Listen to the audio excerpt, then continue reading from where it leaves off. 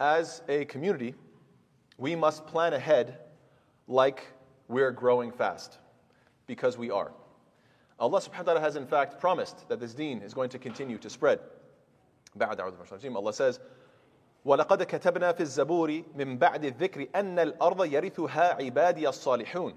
And we have already written in the book, after the previous reminder, that the land will be inherited by my righteous servants. Allah Ta'ala has promised in multiple revelations that the ummah will continue to grow and to prosper.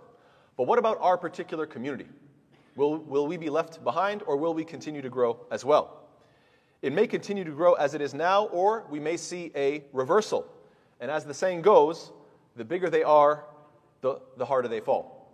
And we don't want that to be the case with us. So we need to think about what causes the downfall of a community. What causes the downfall of a community? And I'd like to highlight 7 points, inshallah ta'ala. The first being the most clear, the most obvious, the worst crime that shaitan is always pushing us to do, which is shirk. Allah Ta'ala tells us, لا تجعل مع الله إلها آخر فتقعد مذموما مخذولا. Don't make as an equal with Allah Ta'ala any other deity and thereby become disgraced and forsaken. You want a quick, surefire way of disgracing and weakening and dividing the ummah? You fall into different forms of shirk where you call upon other than Allah. Now, alhamdulillah, I don't believe that our community has these types of practices, walhamdulillah. But unfortunately, when we look at the ummah at large, we find that in much of the Muslim world, in so many countries in the Muslim lands, we find what? Grave worship, people calling upon the dead, different forms of shirk, unfortunately. And so it comes as no surprise that nowadays we see weakness in the ummah. We know that Allah Ta'ala commanded, وَأَنَّ الْمَسَاجِدَ لِلَّهِ فَلَا تَدْعُوا مَعَ اللَّهِ أَحَدًا. That Allah Ta'ala has revealed that the masajid are for Allah alone. That the places of worship, you are only to call upon Allah. So do not invoke with Allah anybody else. So alhamdulillah, in this community, inshaAllah, we stick to these principles. We only make dua and call upon Allah. And so if we avoid shirk, then shaitan, of course, is going to move to the next effort, the next plan, which is what? Which is to look up to the disbelievers, which is to admire them, which is to see them as greater than you, which leads us to our very next point, which is what? Inclining towards the wicked. If we are strong enough to avoid any shirk, then shaitan's going to say, okay, fine, don't do shirk like they do, but don't you look up to them? Don't you want to dress like them and act like them and be like them and talk like them and try to imitate them in every single way? Allah Ta'ala tells us, وَلَا تَرْكَنُوا إِلَى الَّذِينَ ظَلَمُوا. Do not incline towards those who do wrong. You're not supposed to be watching them on your cell phones and tablets. You're not supposed to be admiring them and talking like them and memorizing their lyrics. You're not supposed to be memorizing all their stats and information. You're not supposed to be what? Obsessive and keeping up with all the latest gossip and so interested in the people who do wrong, those who are of disbelieving. The Prophet ﷺ says what? مَنْ تَشَبَّهَ بِقَوْمٍ فَهُوَ مِنْهُمْ. Whoever copies a people, then he is one of them. We know that if you love a certain people, that's who you're going to be raised with.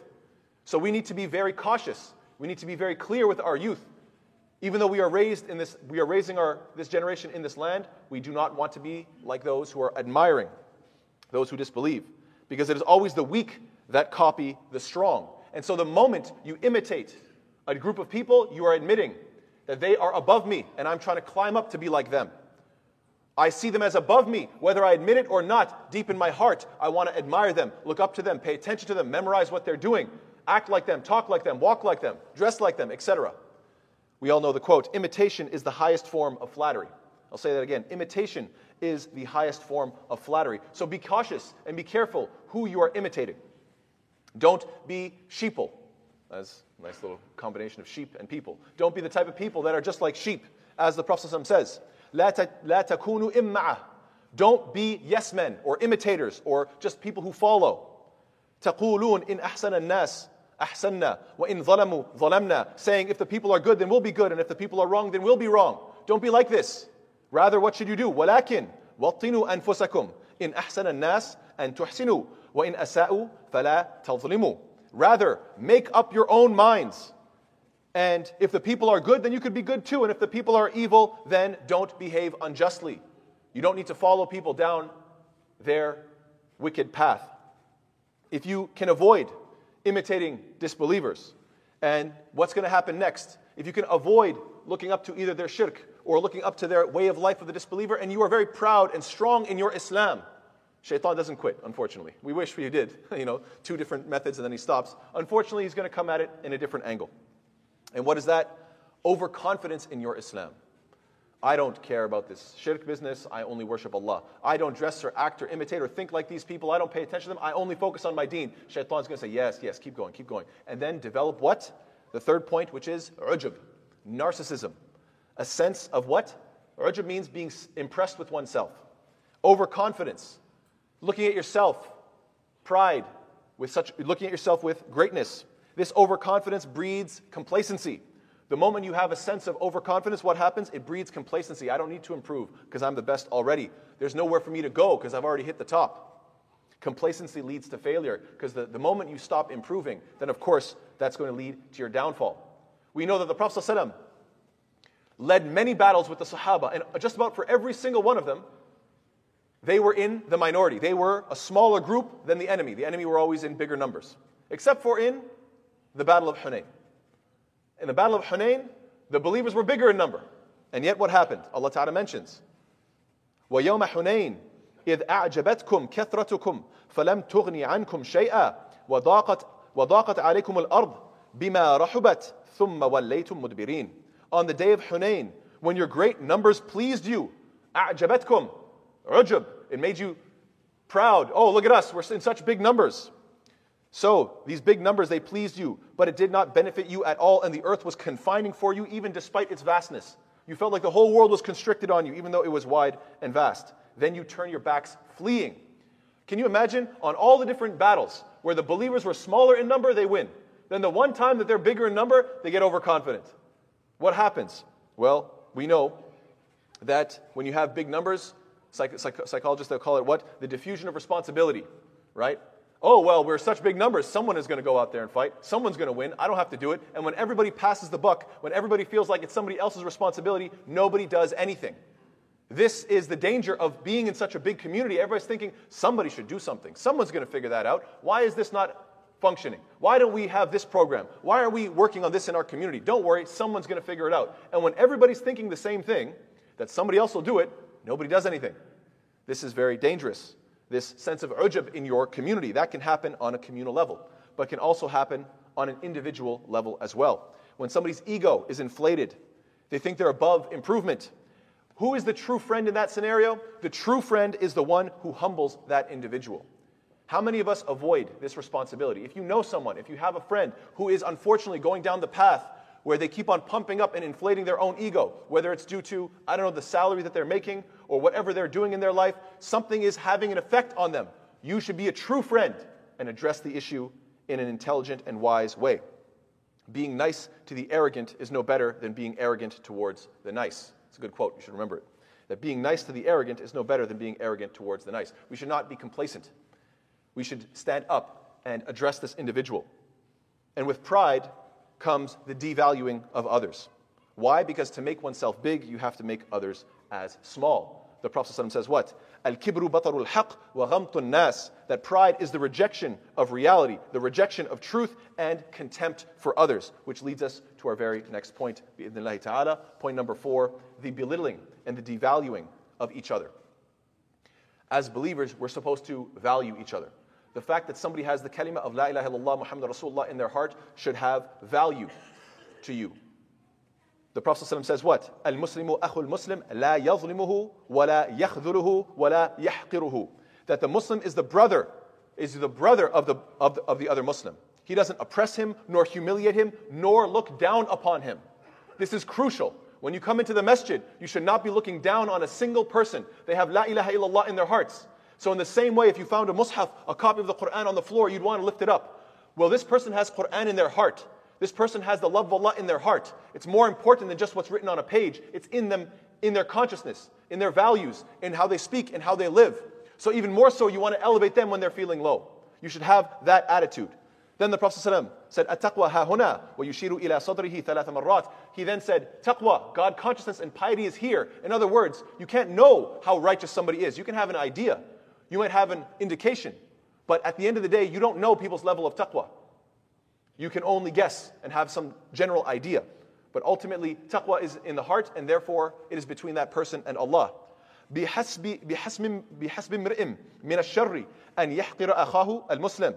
And it is enough of an evil that a Muslim looks down on his Muslim brother.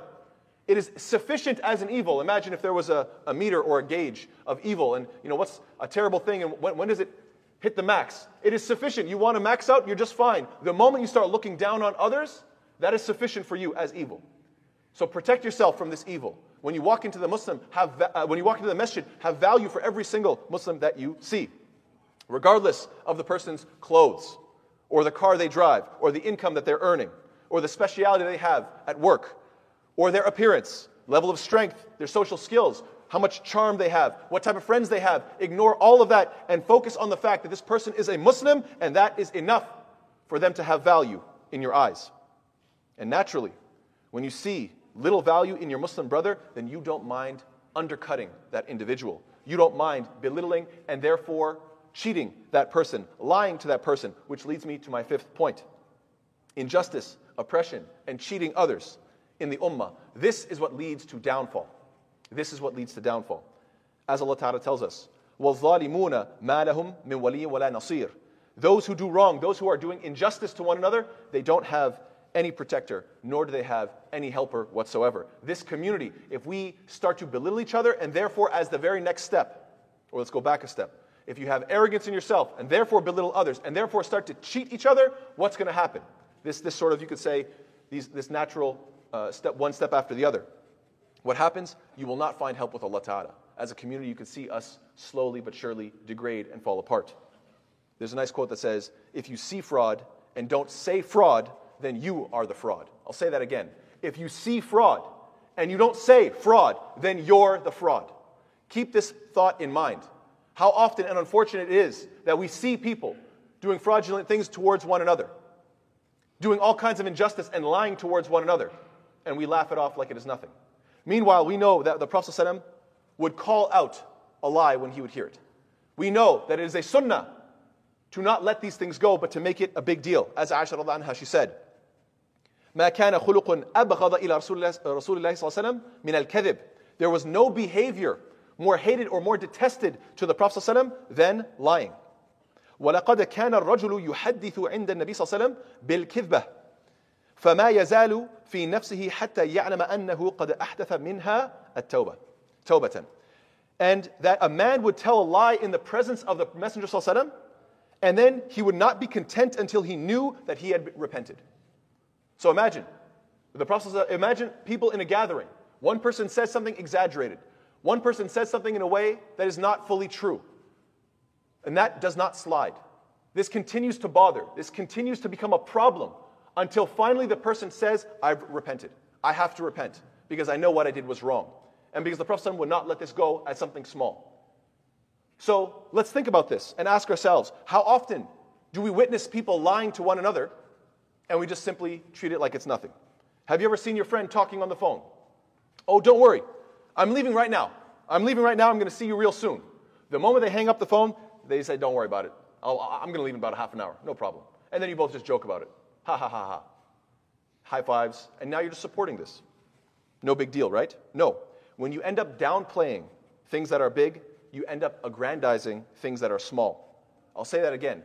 When you downplay the things that are important, like lying, when you downplay that, you will find that, subhanAllah, it's almost like a curse, that you will end up being the type of person that makes a big deal of nothing. Why? Because you have your whole roles reversed. You didn't take lying as a big deal, you made it something small, now you will find that you will become very busy in trivial, nonsense, minutia. And this leads me to my sixth point. How does a community get destroyed? By bickering over small issues. By bickering over trivia. As Allah Ta'ala says, وَأَطِيعُوا اللَّهَ وَرَسُولَهُ وَلَا تَنَازَعُوا فَتَفْشَلُوا وَتَذْهَبَ رِيحُكُمْ. And obey Allah and His Messenger, and don't dispute over minutia, over small things, over nonsense matters, and thus lose courage, and then your strength would depart from you. Allah Ta'ala says it so beautifully, that this is what happens when you end up bickering as a community over small things. You end up killing your momentum, your passion, your enthusiasm. Any programs that were producing some beneficial results, that all of the enthusiasm was zapped and drained out of it. Why? Because you ended up bickering over nonsense. We should remember a beautiful poem by Al-Qahtani in his Nuniyah. He says, لا تفني عمرك في الجدال مخاصما إن الجدال يخل بالأديان واحذر مجادلة الرجال فإنها تدعو إلى الشحناء والشنآن وإذا اضطربت إلى الجدال ولم تجد لك مهربا وتلاقة الصفان فاجعل كتاب الله درعا سابغا والشرع سيفك وابدو في الميدان. Which translates to, don't waste your life in quarrels, since arguing harms your faith. Beware of debating, as it encourages rage and hate. If you're compelled to disputation and you can't find an escape, make the Quran your armor, the Sharia your sword, and don't deviate. So tried to make it rhyme, but it's a very beautiful poem. It's exclaiming and highlighting what? That if you waste your life arguing, it's going to kill your heart, it's going to only make you angry, and ultimately, if you have to, then stick to the Quran and Sunnah and don't deviate from the subject. And prove that you can stay on subject and stay within your frame. We know that an argument has gone too far, unfortunately, when you find these two qualities. Number one, everybody is angry. Everybody is extremely heated. And point number two, everybody involved knows that regardless of who wins the debate, nobody is going to change their behavior. Unfortunately, I've seen this countless times. People get heated and start arguing so passionately, and you're like, wait a second. If you're right, are you going to do anything about it? If he's right, are you going to do anything about it? And ultimately, it's a futile discussion. Nothing's going to change. So may Allah Ta'ala protect us from wasting our energy on useless things and actually refocus us to useful things. I'll finish with the seventh point in the second khutbah. Wa sallallahu ala sayyidina Muhammad wa ala alihi wa sahbihi wa sallam tasliman kathira. One of the things that kills a community is showing off, desiring recognition, wanting everybody to recognize me, me, me. Look at what I did. Allah subhanahu wa ta'ala mentions this in many different ayat. When Allah says, وَلَا تَكُونُوا كَالَّذِينَ خَرَجُوا مِنْ دِيَارِهِمْ بَطْرًا وَرِيَاءَ النَّاسِ. Don't be like those who came forth from their homes insolently to be seen of people. So whether it be in warfare, I want to go out because I want to go for this battle. Why? For the sake of Allah, to spread the truth? No, because I want everybody to see how brave I am. We don't need that type of warrior. When it comes to for salah, Allah Ta'ala mentions, الَّذِينَ هُمْ يُرَاءُونَ. Those who come for salah, what? Just to be seen. We don't want that. We don't need these type of sufuf full of people that are just showing off to one another. No connection to Allah Ta'ala. Just, hey, does he see me? Does he see how beautiful I am standing here? Showing off can destroy a community. It's very important to remember that it's human nature to want to be part of something that is greater than yourself. It's a beautiful thing. When you see that a group of people are focused on a cause that is greater than yourself, and you know it's a good cause, and you want to be part of it. We all want to be part of something that's greater than ourselves. Joining it is easy. Joining it is a joy. Finding people that are like-minded and all working towards a greater goal. It's a wonderful thing. But the painful part is leaving that group. And we all have to leave sometime. Exiting is what's hard and can be painful. What do I mean by this? Let's think about this community. I've only been here a short few years, but this community has existed for a long time. This community was started by a group of people, some of which have moved away, some of which have passed away, and their memory will continue to fade as the years go by. Currently, right now, I'm giving this lecture. Perhaps I'll invest many years into this community, but there will come a day when I'll have to move on, when there will be new administration, new speakers, new teachers, when I become obsolete, and the movement will go on, and forget about my contributions, my memory will fade. This happens to everybody. Sincerity is to accept and to be content that Allah subhanahu wa ta'ala knows what you've done, and that's all that matters. The problem in a community is when everybody wants recognition. I want my name and my monument and my face to be recognized for years and years and years to come. Just keep in mind that you want to be part of something greater than yourself. Well, a natural result of that is that it's going to move on one day, and it's not going to need you. Why? Because it was bigger than you. That's why you joined it. You joined it because it was bigger than you. But because it was bigger than you, it will move on without you, and it won't need you anymore. And you will have to watch as new people join, and they have new ideas and new concepts, and there's focus somewhere else. And you just have to be okay with the fact that, look, hey, that's what I joined, something bigger than me. That's what some people can't handle. They join it because it's bigger than them, but then when it's time to let go, they just can't. So may Allah Ta'ala make us sincere. May Allah Ta'ala make us of those who, when we join, and get involved in our community, we recognize that ultimately we're going to have to return back to Allah. No one's going to remember my name. I'm not going to be able to take any money with me. No one's going to remember how beautiful I was and how famous I was and how impressive I was. I will have nothing but myself and what I did sincerely for the sake of Allah. So Ya Allah, make our Islam pure without any forms of shirk whatsoever. Ya Allah, keep our hearts attached to you, never attached to the wicked, never idolizing or looking up to or trying to admire or imitate those who disbelieve. Ya Allah, protect us from narcissism, overconfidence, and arrogance. Ya Allah, make us cherish each other, value each other, and never discount one another. Ya Allah, make us transparent, fair, and honest in our dealings with one another, never lying to one another. Ya Allah, protect us from bickering over trivial matters and help us to discuss important matters in a healthy way. Ya Allah, protect us from showing off and make our efforts sincerely for you and for you alone. Ameen Ya Rabbil Alameen.